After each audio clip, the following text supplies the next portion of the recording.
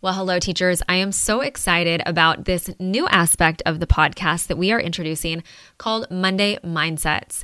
These are going to be really short, small little snippets of just my thoughts around certain things that relate to mindset, self-awareness, things that are going to get us to reflect more deeply and think just on a different level about life, about ourselves, and about how we show up. So these normally air on our YouTube channel, but we thought, you know what?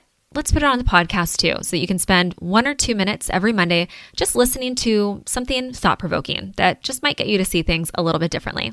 So with that being said, let's dive into our Monday Mindset.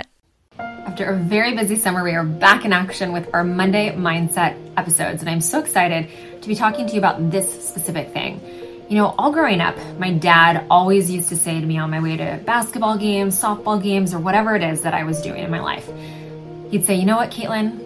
It's not whether you win or lose, it's how you play the game.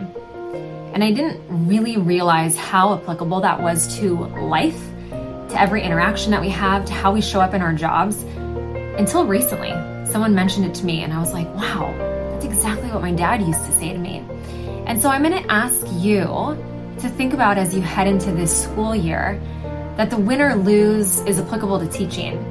You know, it's not whether we win or lose as a teacher in our interactions every day with our colleagues or with our admin or with difficult parents or difficult students or the emails that we receive or all of the challenges that inevitably show up in teaching, right?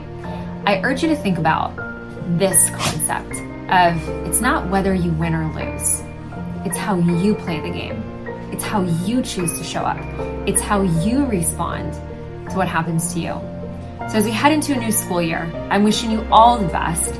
Share these Monday Mindsets with your students, with your colleagues. Come back and watch them time and time again, because I do think it is so important to spend just a little bit of time at the beginning of every week really thinking about something different, going into the week with a different intention.